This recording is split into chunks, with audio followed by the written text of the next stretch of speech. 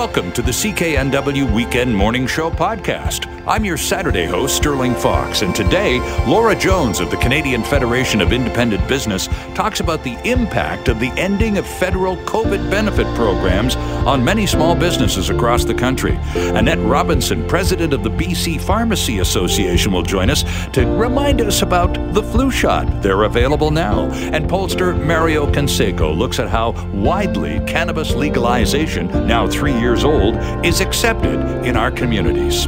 Here we go. There's a new poll out from the Angus Reid organization suggesting the majority of Canadians want government benefits, COVID benefits, to end before next year. Diving deeper into the poll, here in British Columbia, 39% of us wants the benefit to end now, 17% say wait till the end of the year, and 44% would like to see them kept in place for longer. These are benefits as they impact individuals. Many of these government benefit programs, of course, are designed to help businesses. Here to talk about the impact of possibly ending all of these programs suddenly is the Executive Vice President and Chief Strategic Officer with the Canadian Federation of Independent Business. Always a pleasure to say good morning to Laura Jones. Always a pleasure to say good morning to you too, Sterling. Let's talk a little bit about this benefit package. Let's talk about the CFIB reaction to the government announcement of suspension of benefits, please, Laura. Yeah, and I wonder, Sterling, you're often excited to have me on the weekend because it's often when our surveys are out in the field, so you get the insights first. And sure, I wonder if I can zoom out for a minute, and because we've got one in the field right now, and we've got about 4,000 responses, and I think it's going to give the right context around the benefit programs to just zoom out and say, what are business owners overall concerned about right now? And of course, the list is very long. You're not going to be surprised to hear that. 3/4, so 3 out of 4 businesses are saying their top concern right now is costs, like what's going on with anything that affects their costs. Businesses are still really, many of them, very fragile. They're carrying debt. We've talked about that before on your show. And anything that affects costs is top of mind. Right, not that far behind that, 2/3 of businesses worried about supply chain challenges. Sure. And that's way up from, typically that's more at 15%. In early pandemic, it was about 20% were worried about that. So 2/3. And we're hearing from businesses who are paying, double, triple, sometimes even 4 times what they normally pay to get things shipped. So that's a big one. And then, not surprisingly, labor shortages and inflation come in at about half of business owners worried about those things. And then you get to about 1/3 worried about the survival of their business, and then the phasing out of government support. So this ties into your question, the phasing out of government support, where restrictions are still in place. And I want to just let's remember there are some big restrictions still in place, particularly for hospitality, gyms. They've got to check passports. They're dealing with sometimes customers who aren't super happy about that. They also have to pay people to be at the door to do that. It's slowing down how many people can get into the businesses. So you've got all of that going on. Now, when we look at that 1 in 3 that's worried about phasing out of government support while restrictions are still in place, that jumps to much higher, more like 2 out of 3 and higher when you're talking about those sectors that we've been talking about throughout the pandemic, hospitality, arts and recreations, your gyms, your dance centers, your hotels, your restaurants, and your events-based businesses. It's also very high among businesses who started March 2020. They had already paid their for all their equipment. They had their business planning, and of course, they've been shut out of support for the pandemic, as a whole. So that gives you the context. Now we've got the finance minister making an announcement about what's ending, what's changing. Right. And of course, the rent program and the wage subsidy are coming to an end, and there's more targeted programs there. Same for the Canada Response Benefit. Those programs are all coming to an end on October 23rd and being replaced with more targeted programs. So that's the context. The reaction I can talk about, unless you want to give me another question, because I've been kind of just flying at it here. No, it's great, and we all saw Chrystia Freeland yesterday talking specifically about that. Today is the 23rd. Today is the day that many of those programs, in fact, stop, Laura. And so the minister yesterday was talking about they're going to be replaced by more specifically targeted programs. Now, the question is, how wide will the cracks be between those specifically targeted programs into which we're going to lose a few small businesses? Yeah, that's right. And so, the big changes, the big programs that are changing, both the wage subsidy and the rent subsidy, and then the Canada Response benefit. I mean, there's some good news, bad news here. Okay, good news is the programs aren't just all screeching to a halt. Mm-hmm. That would have been I talk about, we need a soft landing out of this mess. Businesses don't want to stay on subsidies. Let's be clear about that. Sure. I mean, the world's upside down, right? But they need to get back to sales. And so what they've replaced them with are programs with much higher bars. And so there's still some general support available, but your revenues have to be down 50% to qualify for that general support. That's a very high bar. And if your revenues are down 50%, you're going to qualify for a 10% subsidy. Mm-hmm. So that's for what they call hardest hit business recovery program. There's a slightly more generous program. Well, actually, it's not slightly. It's more generous program for tourism and hospitality. And there, the subsidy starts at 40%. And so if you're down 40%, you will get a 40% subsidy. But if you're a restaurant and you're down 35%, you're no longer eligible for any help. Okay. So that's what this looks like in the messy real world. Exactly. And you have thousands of members all across the country. You're here in Vancouver, but your membership is everywhere from here to Newfoundland. What's the reaction? What sort of stuff are you hearing this weekend? Oh, the phone lines were lit up yesterday with business owners who are very concerned about what's going on, but first of all, confused. So there's two big emotions. One, confused. What the heck is going on? How do we understand these programs? Right. And, that's normal when you've got a new announcement. But also, are we included? Are we not included? The events-based businesses, I was hearing directly from many of them yesterday because, it's really not clear whether they're going to be included in this tourism and hospitality, what they're calling the tourism and hospitality recovery program. And events-based businesses have just been slammed, 2 summers with no weddings.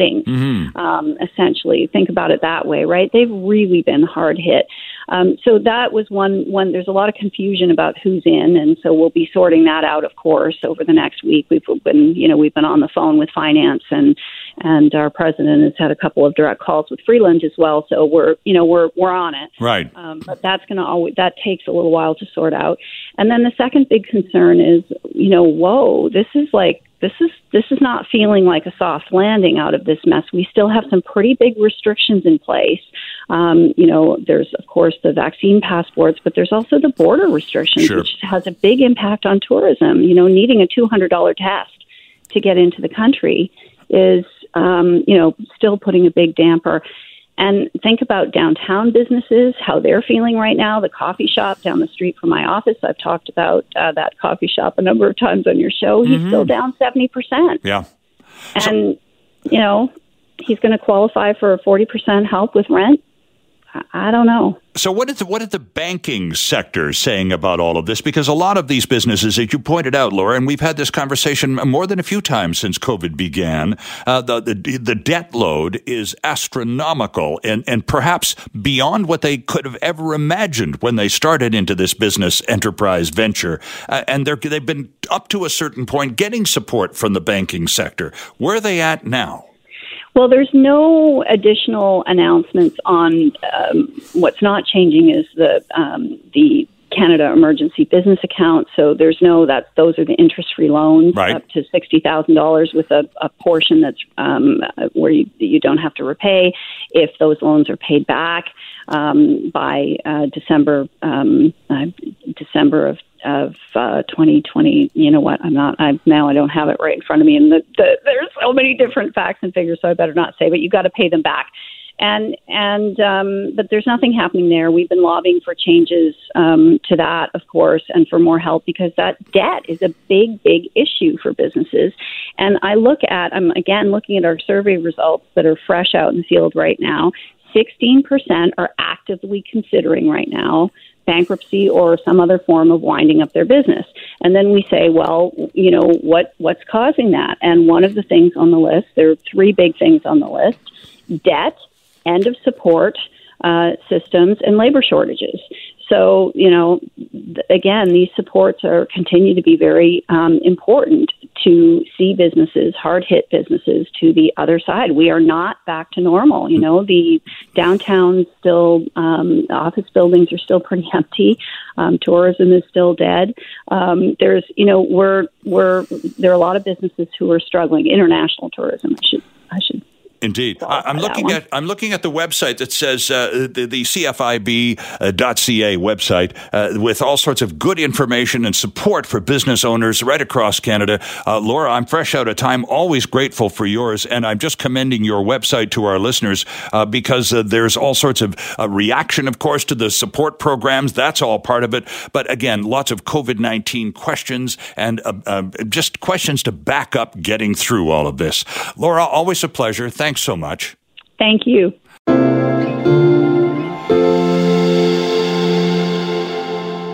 Here's a quote from Dr. Bonnie Henry from a couple of days ago. Quote, "This year, it's especially important for people to get vaccinated against influenza.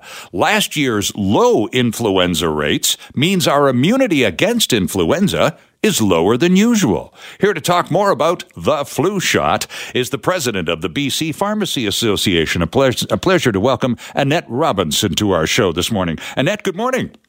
Good morning. Thanks for having me. Oh, it's great to have you with us. I got to tell you, Annette, Monday morning, 10:30 a.m., I got my flu shot. And guess who gave it to me? My pharmacist. I'm a happy guy. Great to hear that. Yeah, we're excited that the flu immunization season began this week. We had a coordinated start date on October 18th. Right. And pharmacies are available to administer vaccines for British Columbians. Right. And pharmacy, the influenza vaccine, again, is free, correct? It is publicly funded, so there's no charge to the patient. Yes. Okay, so now is the pharmacy, Annette, the most likely spot for a British Columbian to get their influenza shot, or typically do we go elsewhere? Well, we administered well over 1 million flu shots last year, so it makes sense that you would visit your trusted pharmacist and pharmacy team to get your vaccine this year as well. Yeah, that's what we did too. We had our vaccine last year at the pharmacy and so went back this year. Now, I made a casual inquiry in sometime in early September about, when did the flu shot start? And my pharmacist, Doris, said, well, in October sometime, would you like us to put your name on the list? And I said, absolutely. So Carol and I put our names on the list, and we ended up getting out on the very first day. I guess being on the list is a part of this, and at the long-winded way of asking, you just can't walk into a pharmacy and get a shot. You need to set it up for yourself in advance, don't you? Yeah, you can well imagine that pharmacies are very busy this time of year, but there are over 1,300 pharmacies that are participating in this campaign. So I would suggest that you go online. You can go to bcpharmacy.ca/flu or on Immunize BC Flu Locator.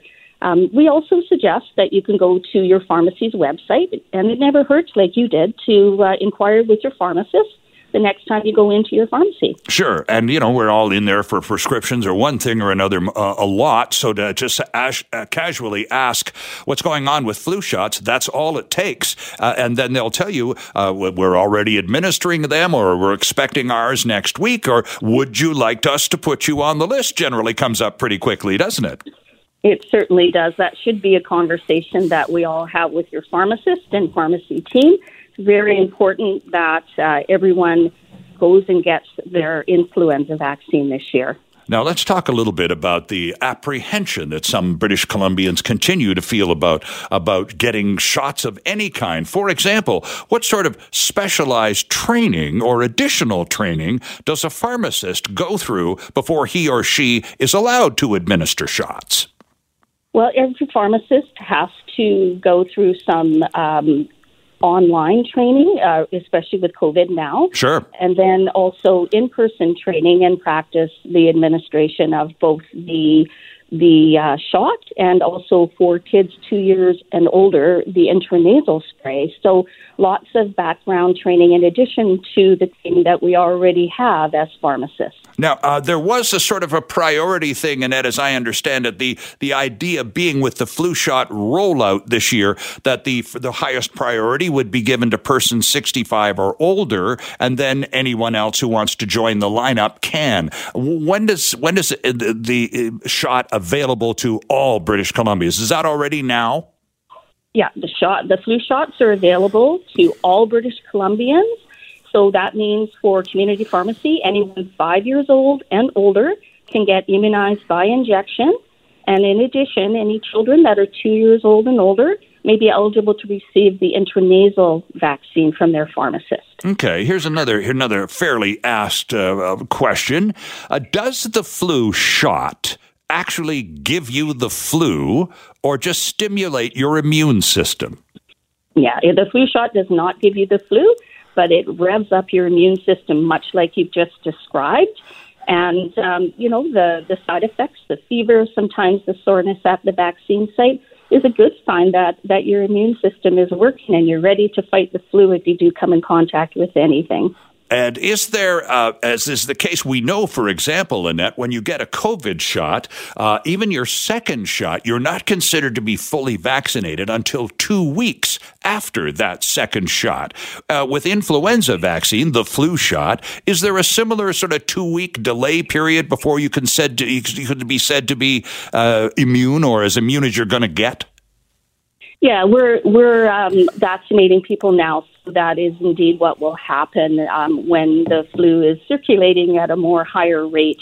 We'll be ready. And remember that if you have received your COVID-19 vaccine, you can also still receive a flu vaccine anytime before or after. So no need to wait. Make sure you get your COVID-19 vaccine, and as we're discussing today, your flu vaccine. Now, I was going to ask you, just took my next question right away from me, Annette. And good, well done, I must say, because that was my next question, just in terms of the mix, the COVID vaccine, of course, and the flu shot. Would it be safe to say, though, if you've had a recent COVID shot, that you should wait 2 weeks before getting your flu shot? Is that a reasonable assumption? No, research has shown that if you've received your COVID-19 vaccine, you can certainly get your immunization for flu right away. No need to wait. Here's an email from Al, and Al emails us a lot on the weekends. He said, I just walked into Save On Foods in Mission, and 4 minutes later I had my shot. That was yesterday. Now, that's some kind of service, isn't it? Yeah, absolutely. Like I said, there's over 1,300 pharmacies ready. We had direct distribution of the flu vaccines from our wholesalers this year. So everyone that wants to participate at the pharmacy level has their product in stock and is ready to help out to get this campaign completed. All right. So you said you administered over 1 million flu shots last year, and that was in an off year, Annette. As Dr. Henry pointed out, I quoted her at the beginning of this interview. She said last year was really light. A lot of us didn't go out much. That helped. But our immunity to influenza because of that is quite low right now, isn't it? Yes, absolutely. And that's why it's so important that everyone thinks about getting this flu shot. We're hoping that we're going to hit a 2 million mark. Let's hope that that's the case. And as we start coming together more, it's more and more important to be protected. Annette Robinson, thanks so much for doing this with us this morning. You've answered a couple of very important questions that weigh heavily on the minds of some and provided the rest of us with a good reminder that, yes, it's flu season, and by gosh, it's going to be a tough season. Better get that shot organized. Thanks so much for joining us today. Thanks so much for having me. Bye-bye. It's our pleasure. There's Annette Robinson, the president of the BC Pharmacy Association. So there you go. Flu shots all set to roll out.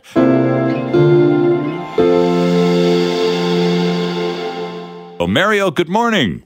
Good morning, Sterling. Great to be here with you. Well, it's good to have you with us. Interestingly, we're going to talk about cannabis legalization acceptance, and here we are literally in the month of October, Mario, 3 years almost to the day. It was the 18th, as I recall, 3 years ago, that the cannabis became legal across Canada, and still almost 3 years to the day later, in Metro Vancouver, there are no cannabis retail outlets in Surrey, and there are none in Richmond. All of this really dovetails nicely with the findings that you've just released in one of your polls. Cannabis legalization acceptance differs along ethnic lines. Tell us more, please, Mario. Well, we were really curious to see how BC residents felt about marijuana legalization. We've seen support for legalization be high even before this became a reality under Justin Trudeau. And we were curious about how it looks from an ethnic standpoint. Mm-hmm. Is this a situation where specific groups are more likely to be supportive? And we see the differences in the places that have chosen to have this type of store. Sure. And the numbers don't lie. You know, we do see a higher level of support for legalization from British Columbians of European ancestry at 72%, but minorities of those of South Asian and East Asian origins, 44% and 41% respectively. So a lot of the support is coming from the European side of things, not a lot of it from those who are of South Asian or East Asian descent. When you surveyed these people and were asking about support for legalization, etc., and you found those specific communities that which represented less than half the community level of support, did you investigate why the support was so low? Well, it's definitely related to the fact that it's not something that has been ingrained. You know, we do see a lot of support from European BC residents. They're more likely to know about this. Part of what happens with new communities is they essentially try to establish their own customs that they're bringing from their own countries. And, you know, they are coming from places where marijuana is not really that big. Right. Ultimately, also, if you look into the standpoint of the situation for East Asians, you know, many of them are coming from countries where this is heavily penalized, especially if you're looking at a place like Singapore. Of course. So it's quite complex, and I think it really speaks to the way in which you really can have a specific structure for this that is going to be appealing to everybody. It's not the same as trying to open a liquor store, for instance. You know, we're still many years behind when it comes to BC residents looking at this in the same way. We do see that with European British Columbians, but those who are not from the same origin are certainly having doubts over whether this is the right course of action. Yeah, Mario, one of the reasons the feds decided 3 years ago to legalize cannabis was, in their own words, was to eliminate, their word, the black market. Well, now there was a story in the Vancouver Sun that I'm sure you saw a couple of days ago talking about the number of gray market dispensaries that are still operating in Vancouver. Not a massive number as there could have been a couple of years ago, but nonetheless, close to a dozen. So it's still there. Did that factor into the responses at all, the black market thing? Well, this is something that we've been looking into since legalization began, and we really don't see the entire wiping out of the black market or the gray market. The numbers are a little bit better than they were a couple of years ago. We have 39% of cannabis users who say that all of their product is actually being obtained at a licensed retailer. Mm-hmm. This is higher than what we saw a couple of years ago, but it's nowhere near the levels that we were promised. And, you know, part of the reason to do this, and this is one of the key elements that made fiscal conservatives be supportive of marijuana legalization. We're going to get the tax windfall. We still see a lot of people, particularly over the age of 55, who have decided that they're not going to go through legal means, that they have their person that they used before legalization, sure, right, and that is the way they want to continue. So it's really an interesting challenge from a policy view because you have the 18 to 34-year-olds becoming new users and certainly going to these places to buy cannabis legally.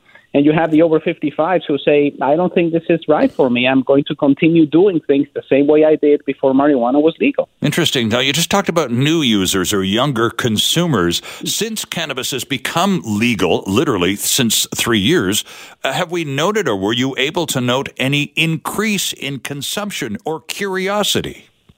There is a bit of a shift, and this is something that started back in April of 2019. You know, we had 6 months of legalization, and we had only 6% of people who said that they tried marijuana for the first time after it became legal. Right. Now it's up to 18%, and a lot of this is coming from younger people. Those who are aged 18 to 34 found they're definitely more curious about this, and this is one of the reasons for the numbers to be a little bit higher than they were.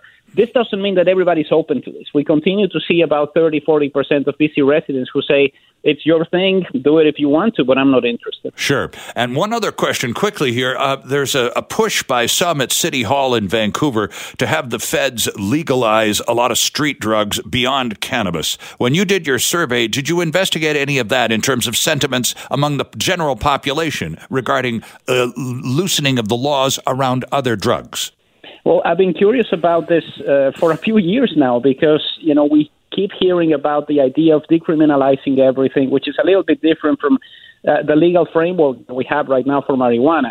The number of residents who would like to incorporate other illegal substances to the legal framework that we have for marijuana is very low. Fewer than 1 in 7 people who believe that ecstasy, heroin, cocaine should be legalized and should be readily available in the same way that we have cannabis now. So it's a delicate balance. On the one side, you're looking at the decriminalization issue as something that could be better, but it's not as if we're all embracing the opportunity to allow some of these substances to be legalized. Part of it has to do with the natural elements of it. It's very complicated to bring fentanyl into the same place where you're growing the plant. Yeah. Mario, as always, we do appreciate your taking a few moments on a Saturday to join us. All the findings of this cannabis poll, friends, are available at Mario's excellent website, researchco.ca. Mr. Canseco, have a great day. Thanks, Mario. Thank you, Sterling. You too.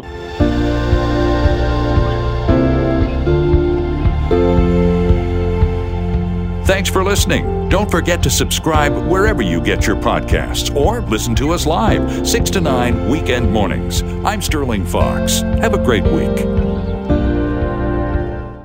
Hi, it's Shauna, and I might be a bad parent because my kids think French fries are vegetables. Hey, it's Ryan, and I might be a bad parent because I went out for wings when my wife was in the hospital after giving birth. Johnny here. I might be a bad parent because in my house, the tooth fairy gives pocket change. But we're not alone. Len emailed us and said his 6-year-old daughter's Tarzan moment going from love seat to lazy boy by curtains made him more proud than any dance recital. And Andy left his 2-year-old at the rink. All right, guys, I'm sure we're not alone. Like Andy's kid. For stories and confessions like this, make sure you check out our podcast. It's called Bad Parents, and it's available wherever you get your podcasts. I left a glove at the rink.